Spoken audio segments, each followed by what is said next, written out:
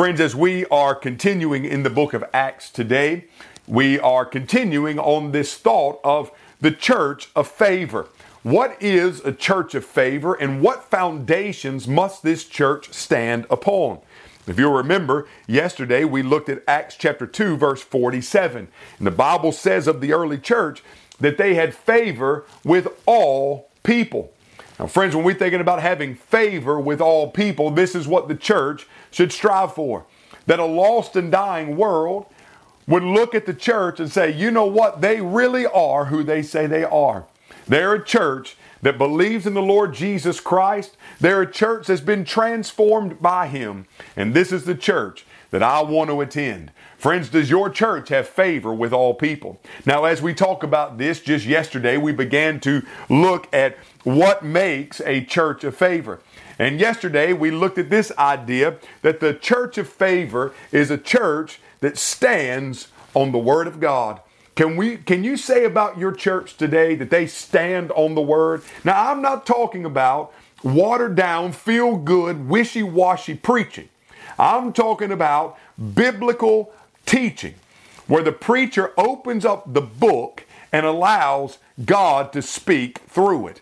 Now, friends, I want to know, in your heart, can you say that my preacher stands on the Bible? If so, that's a good church. It's a church of favor, and you need to be a part of it. But if you can't say that your pastor's standing on the Word of God, then friends, you need to get in a Bible-believing church. When we think about having a church of favor, they're going to stand on the Word of God. Number one. Number two, the Bible teaches us in Acts chapter 2, verse 42, that a church of favor devotes themselves to the fellowship, it says. To the fellowship. Not just to the Word of God, but they devote themselves to the fellowship. Now, of course, the big thing that we're talking about here is just the community. Being a part of the body of Christ. Now, you know, friends, we're living in a crazy day and age.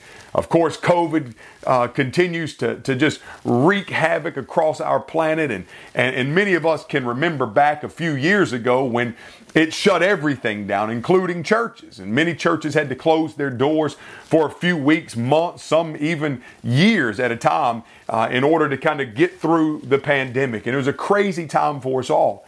But I want to just kind of draw your attention back to those times. Do you remember what it felt like on Sunday mornings when you would wake up and you knew that every church in town had their doors closed? And there was nowhere for you to go as a believer in the Lord Jesus Christ. And you would have to sit in your home and you would watch a church service online somewhere. Maybe as a Facebook Live or a YouTube. It would be a recorded service that the church had normally put together a few days in advance. And of course, we praise God for the technology to be able to do things like that in order to keep you engaged in your walk with the Lord Jesus Christ. However, do you remember what it was like just to be isolated, just to be alone? You know, not to be inside the walls of the church with fellow believers in the Lord Jesus Christ. It got a little bit lonely, didn't it? I mean, it really did. There were times where you would just think to yourself, I long for that day where we'll be back together. Now, do you remember what it felt like the day that we finally got back together? The day when the church finally opened the doors once again, whatever church you attend, and you walked back in that room for the first time, and the singers began to sing and the preacher began to preach. And not just that, but you looked to your right and you saw loved ones and friends and family that you haven't seen in a while. And you looked over to your left and you saw visitors who were there for the first time. And do you just remember how you felt just being a part of the service and being a part of the body of Christ? Friends, the Bible tells us in the book of Hebrews chapter 10 not to forsake the assembling of ourselves together. Friends, listen to me. When we think about being a part of the body of Christ, we have to remember that God never created the church and expected us to live this life alone. We need each other. We need to be in fellowship. We need to be in church, gathered together, whether that's in a formal setting as a church building, or whether that's in a small group in your home, we need to be with fellow believers in the Lord Jesus Christ in order to help us gain strength for what we are going to be experiencing.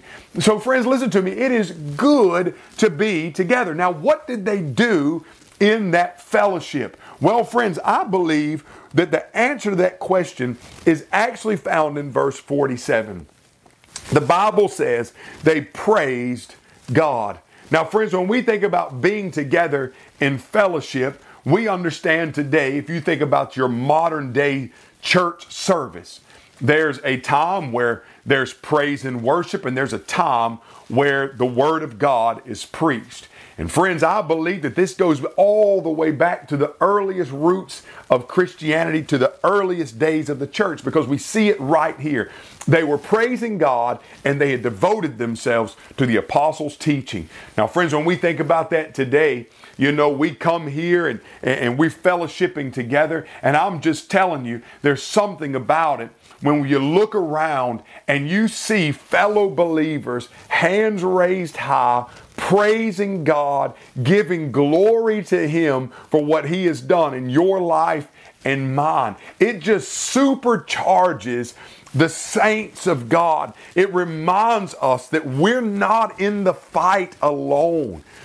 Friends, you can get out there outside the walls of this building, and you can get into your workplace. You can get into the schoolhouse, wherever it might be that you find yourself today. And you can get to a point in your life where you feel, I'm the only one here that is a believer in the Lord Jesus Christ. I hear their crude talking. I hear their nasty jokes. I hear what they did over the weekend. I hear all about these things, and nobody else understands that I'm a follower of Jesus or what that even means, and you can feel isolated. So isn't it good to come to a place where you can get together and fellowship with the saints of God and know I'm not in this fight alone?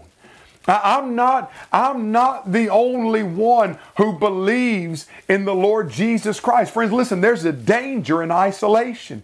You can remember that Elijah, the prophet, had a great victory on Mount Carmel.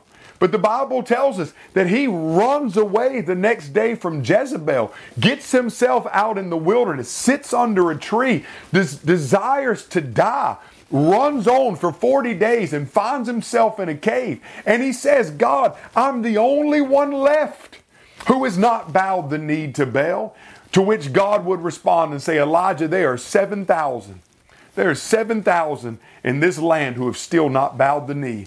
And what's he saying there, Elijah? You are not fighting this fight alone. There are others that are righteous. There are others that have not bowed the knee. There are others who still have faith in me. There are others who are still calling on me. There are others who are still raising their hands and praising me. And no matter how desperate or destitute or afflicted you may feel, understand you are not in the fight alone. And if I had one word for the believer today, friends, it's that you are not alone. And that's why it's so important to get yourself in community. Get yourself in fellowship. Many people today just think, I don't need the church. I can do this thing by myself. Friends, if that's you, you're living in disobedience. Get yourself involved in church. Get with a body of believers and fellowship with them that you may gain strength for your walk with the Lord Jesus Christ. Is vitally important to your relationship with Him. And if we gather together, the Bible says if we gather together and we are standing on the apostles' teaching and in fellowship, we'll be a church of favor. And I pray that's the church you found yourself in. May God bless you, and I'll see you soon on New Horizons.